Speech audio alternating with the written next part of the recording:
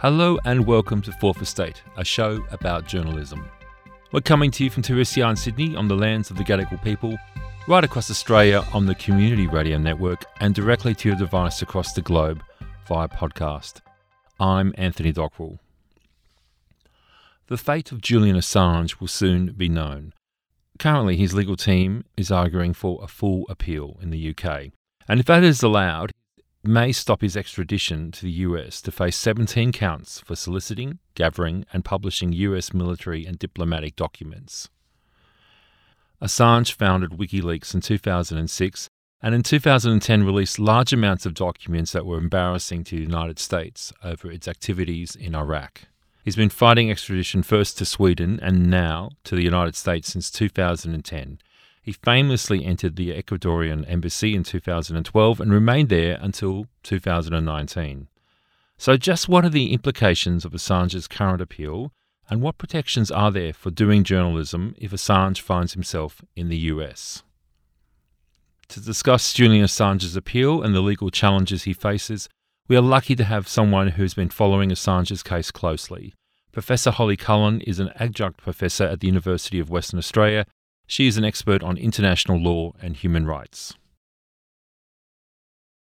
Professor Holly Cullen, welcome to Fourth Estate. Welcome. Julian Assange is currently appealing his extradition to the United States. It's been almost a 5-year battle to stop this extradition. Is this his last legal hope inside the UK legal system? Well, we're at sort of a fork in the road. If this is a request for leave to appeal, if that is granted, it goes to a full appeal on the merits at some time to be settled later. Probably best guess would be later this year. If he loses, then the only possibility would be to make an urgent application to the European Court of Human Rights to make an order to the UK not to extradite him pending a full hearing by the European Court of his claims. Am I right in saying that if he's unsuccessful and if he isn't given the ability to appeal this through a European court, he could be in America in a matter of days? It could be. I somehow think that, even the application to the European Court would take a little while because there are serious legal arguments to be heard, even for an interim order. So when they say days, I suspect it means more like a week or two. Look, I feel the case is complicated and this protracted. It needs to be unpacked for the listeners a little bit. Assange has been fighting extradition for 5 years, but this matter goes back even further. Let's go back to the beginning of his legal problems in the UK. How did this all start? Well, the beginning is the WikiLeaks leaks in 2010, including those that related to the conduct of the US in Iraq and Afghanistan. Shortly after that, an unrelated matter was charged, a sexual assault matter in Sweden, and the Swedish prosecuting authority sought a European arrest warrant. This was so long ago, the UK was still part of the EU then, to interrogate him in Sweden about the allegations. Now, at the time, Assange said that he didn't want to go to Sweden because he was afraid he would be extradited to the US from Sweden.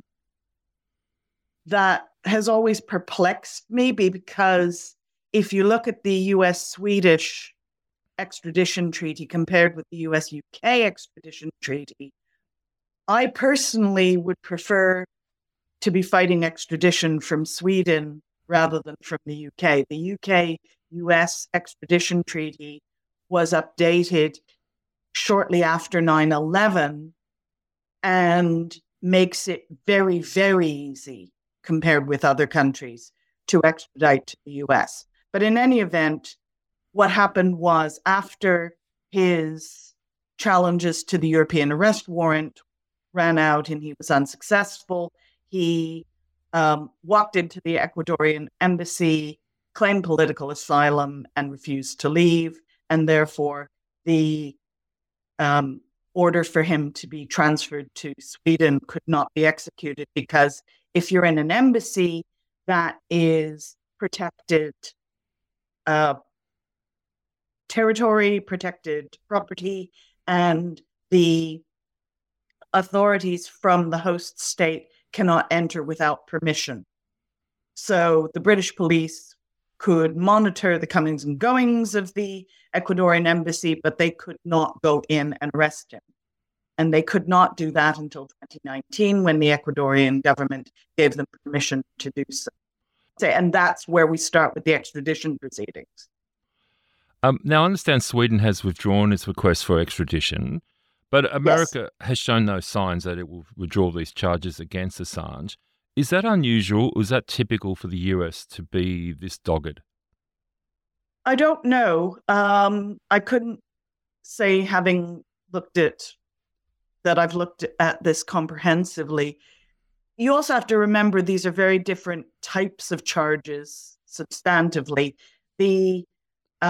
And the legal systems are different. In Sweden, some of the charges against Assange actually had to be dropped because it was too long since the original complaint. So by the time he became available again in 2019, most of the charges had already lapsed. There was only one left, and the Swedish court said, no, it's been too long, be difficult to have a fair trial, and therefore we're not going to let you proceed with this.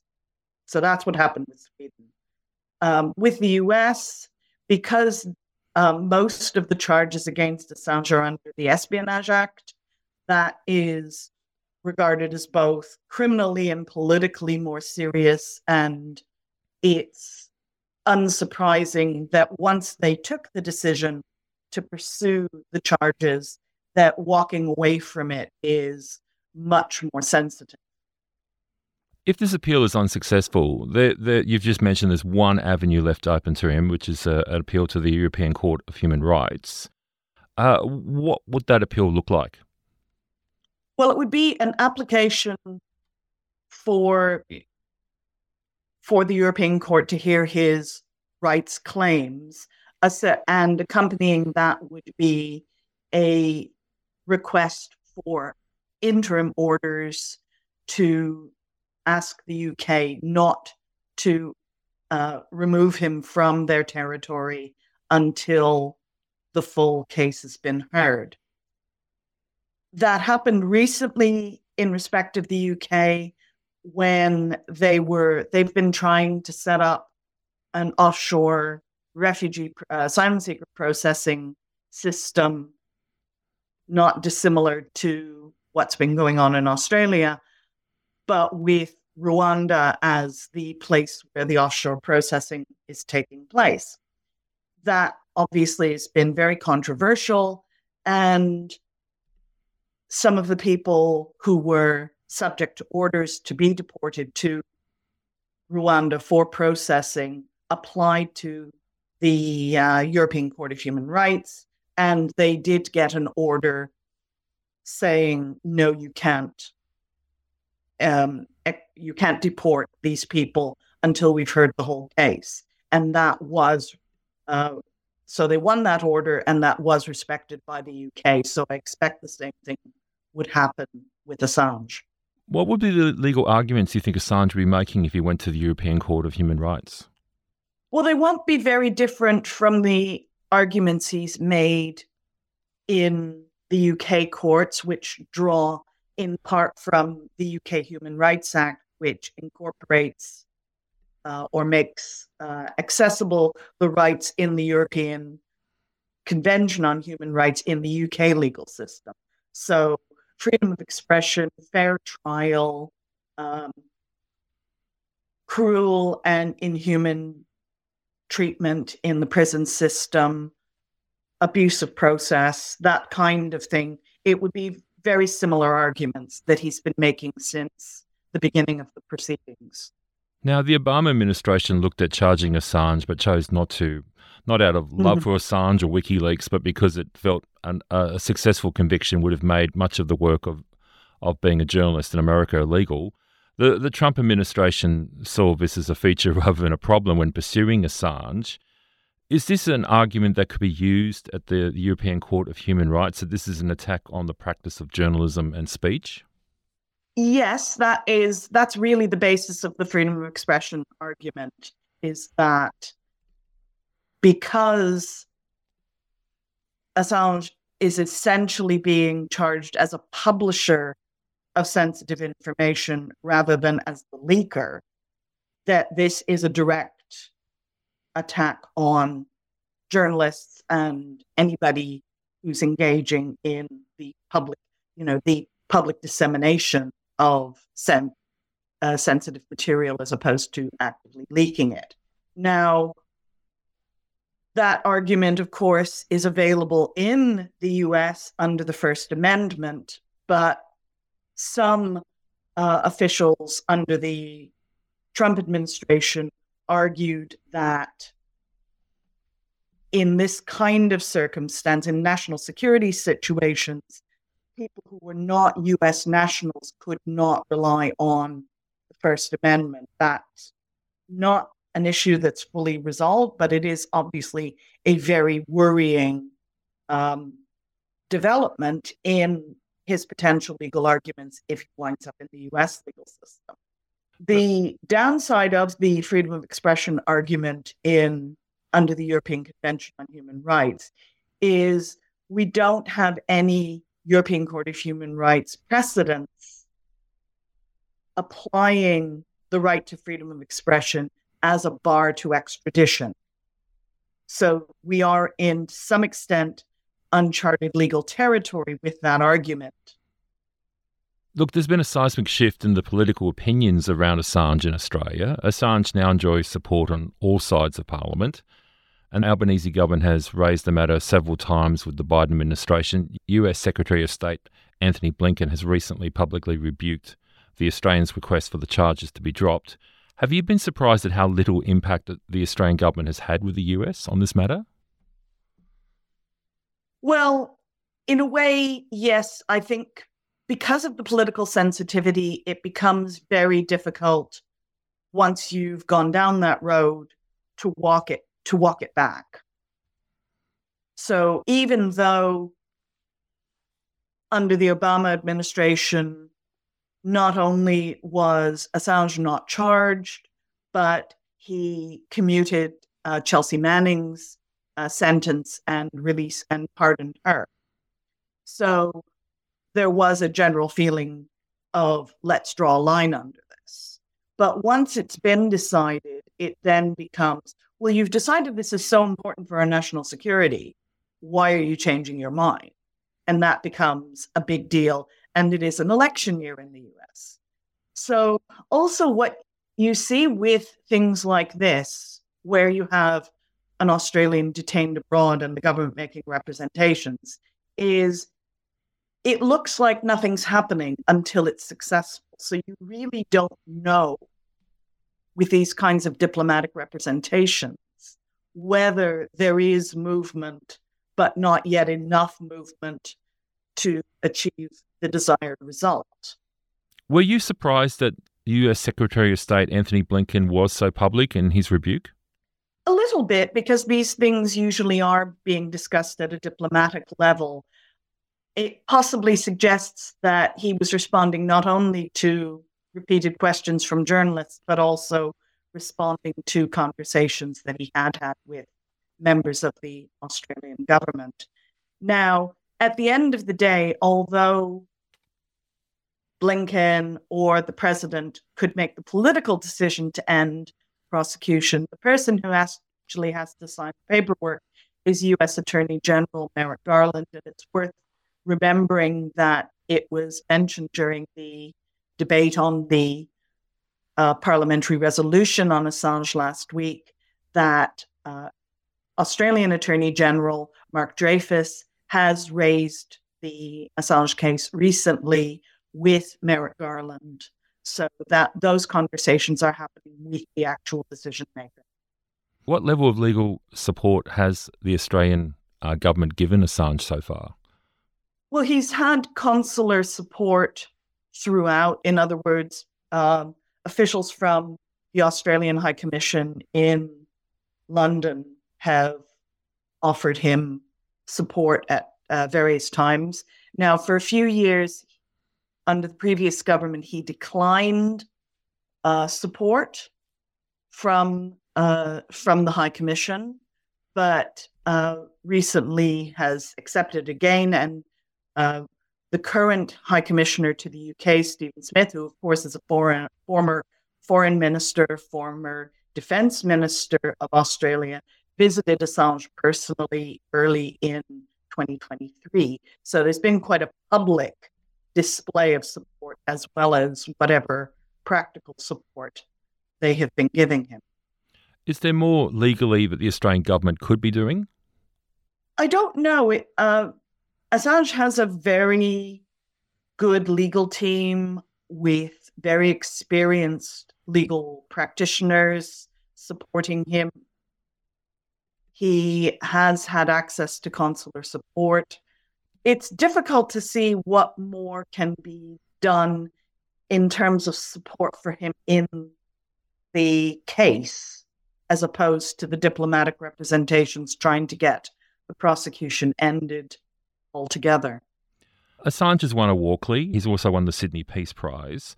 If the matter finds itself in front of the European Court of Human Rights, do you think the Australian government should be more vocal and make more of this issue than they have so far?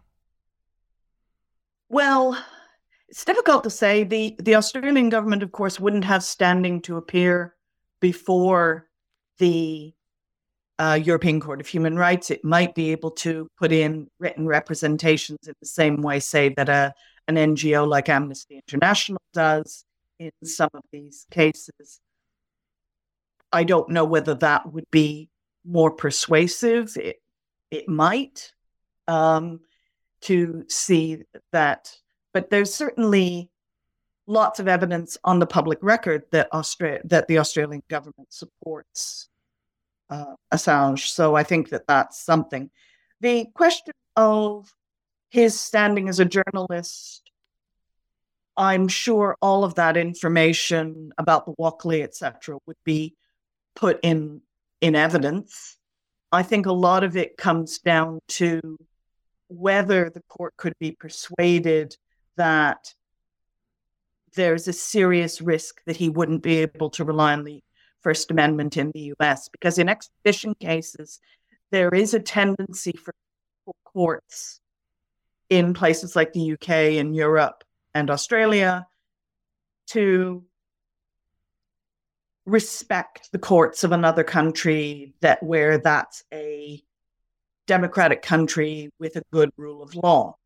So I think on the freedom of expression issue, the main difficulty would be persuading the European Court that there would be a serious risk that his freedom of expression rights would not be protected by an American court in this process.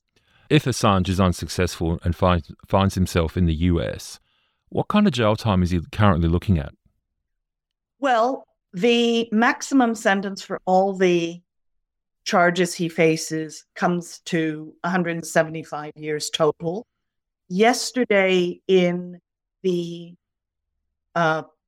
court proceedings, the lawyers for the American government said that they would expect it would be a 30 to 40 year sentence. I don't know what level of remission and possibility of parole there would be with that. So it would still be a very substantial sentence, particularly given, we're talking about somebody who is 52 years old, has had many health challenges. Even a 30-year sentence, even with remission for good behavior is going to be a substantial part of the rest of his life. And I know that his legal team are basically arguing that it's a death sentence if he's sent to America.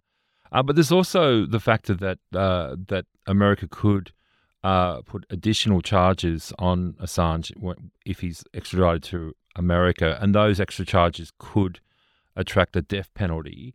Now, my understanding is the UK normally refuses extraditions where death penalty is in play. Is that being played out in the appeal at the moment?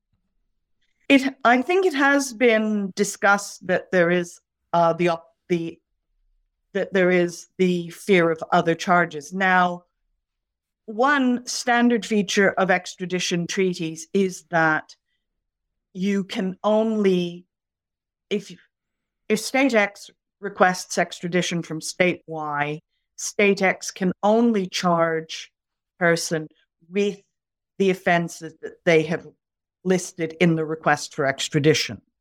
So if they were to add further charges that involve the death penalty, that would be a violation of the UK-US extradition treaty, which would be quite exceptional.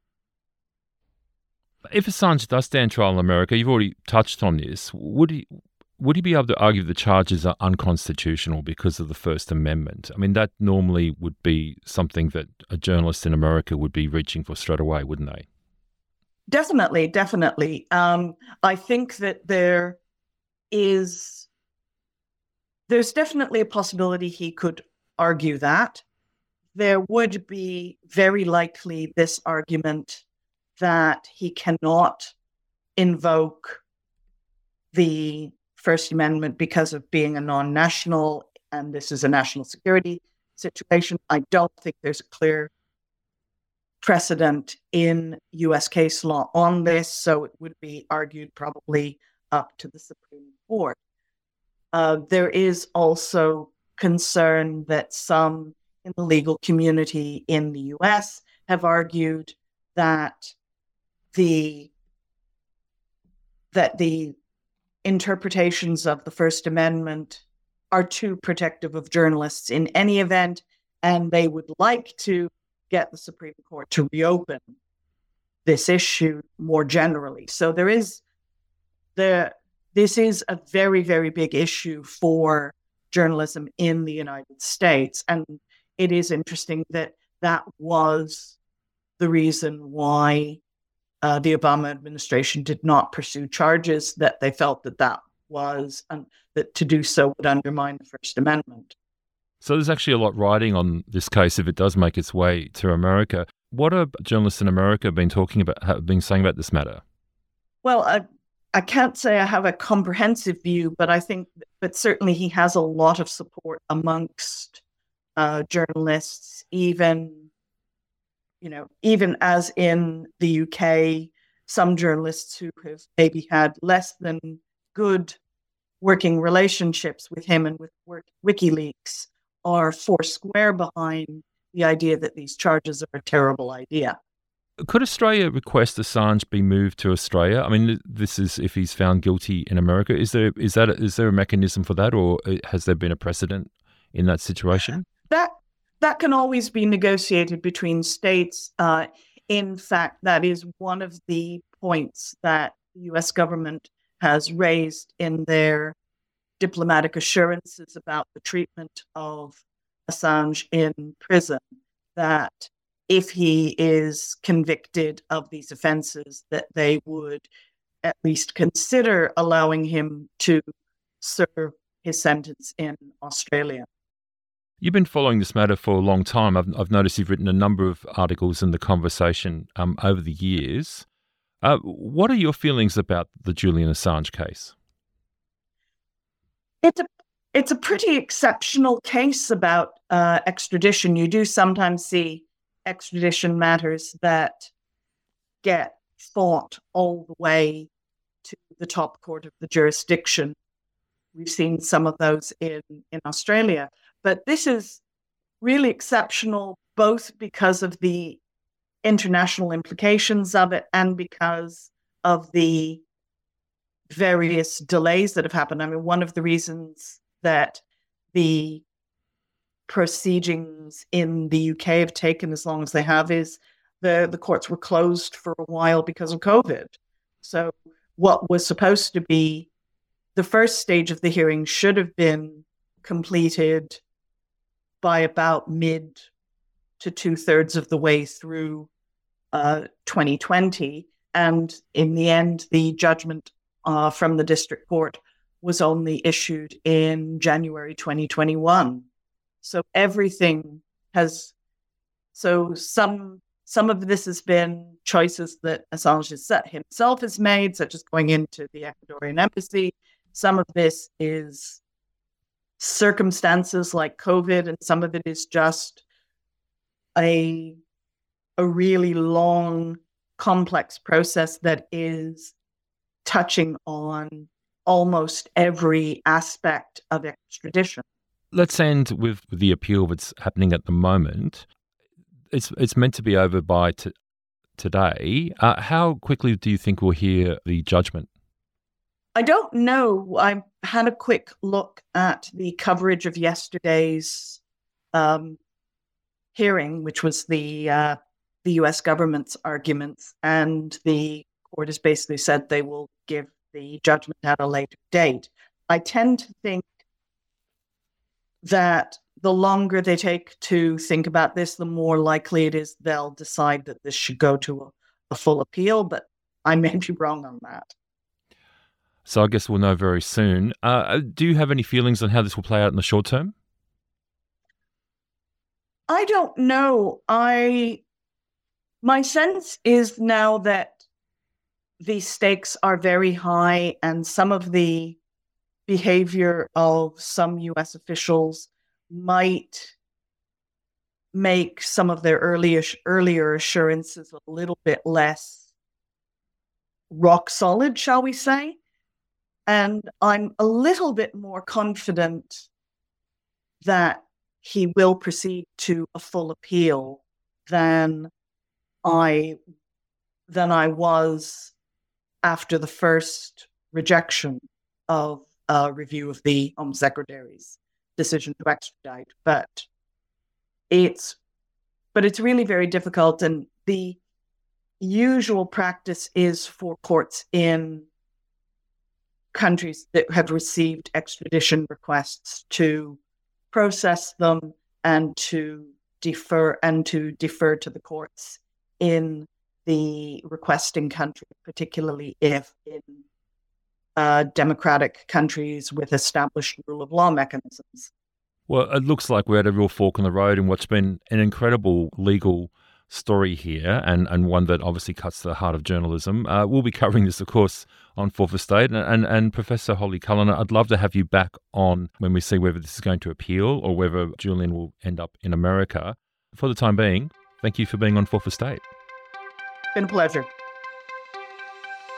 And thanks for listening to the program. This edition was recorded at the studios of 2SER and heard across the country on the Community Radio Network. Fourth Estate is produced with the assistance of the Community Broadcasting Foundation. Thanks to the Foundation for the continuing support. Make sure you subscribe to Fourth Estate on your favourite podcast app so you can hear us talk about media, politics and a lot in between. We'll be back with more next week, but in the meantime you can stay in touch with us on Twitter. Our handle is Fourth Estate AU and we are also on Threads. I'm Anthony Dockrell. Thanks for listening.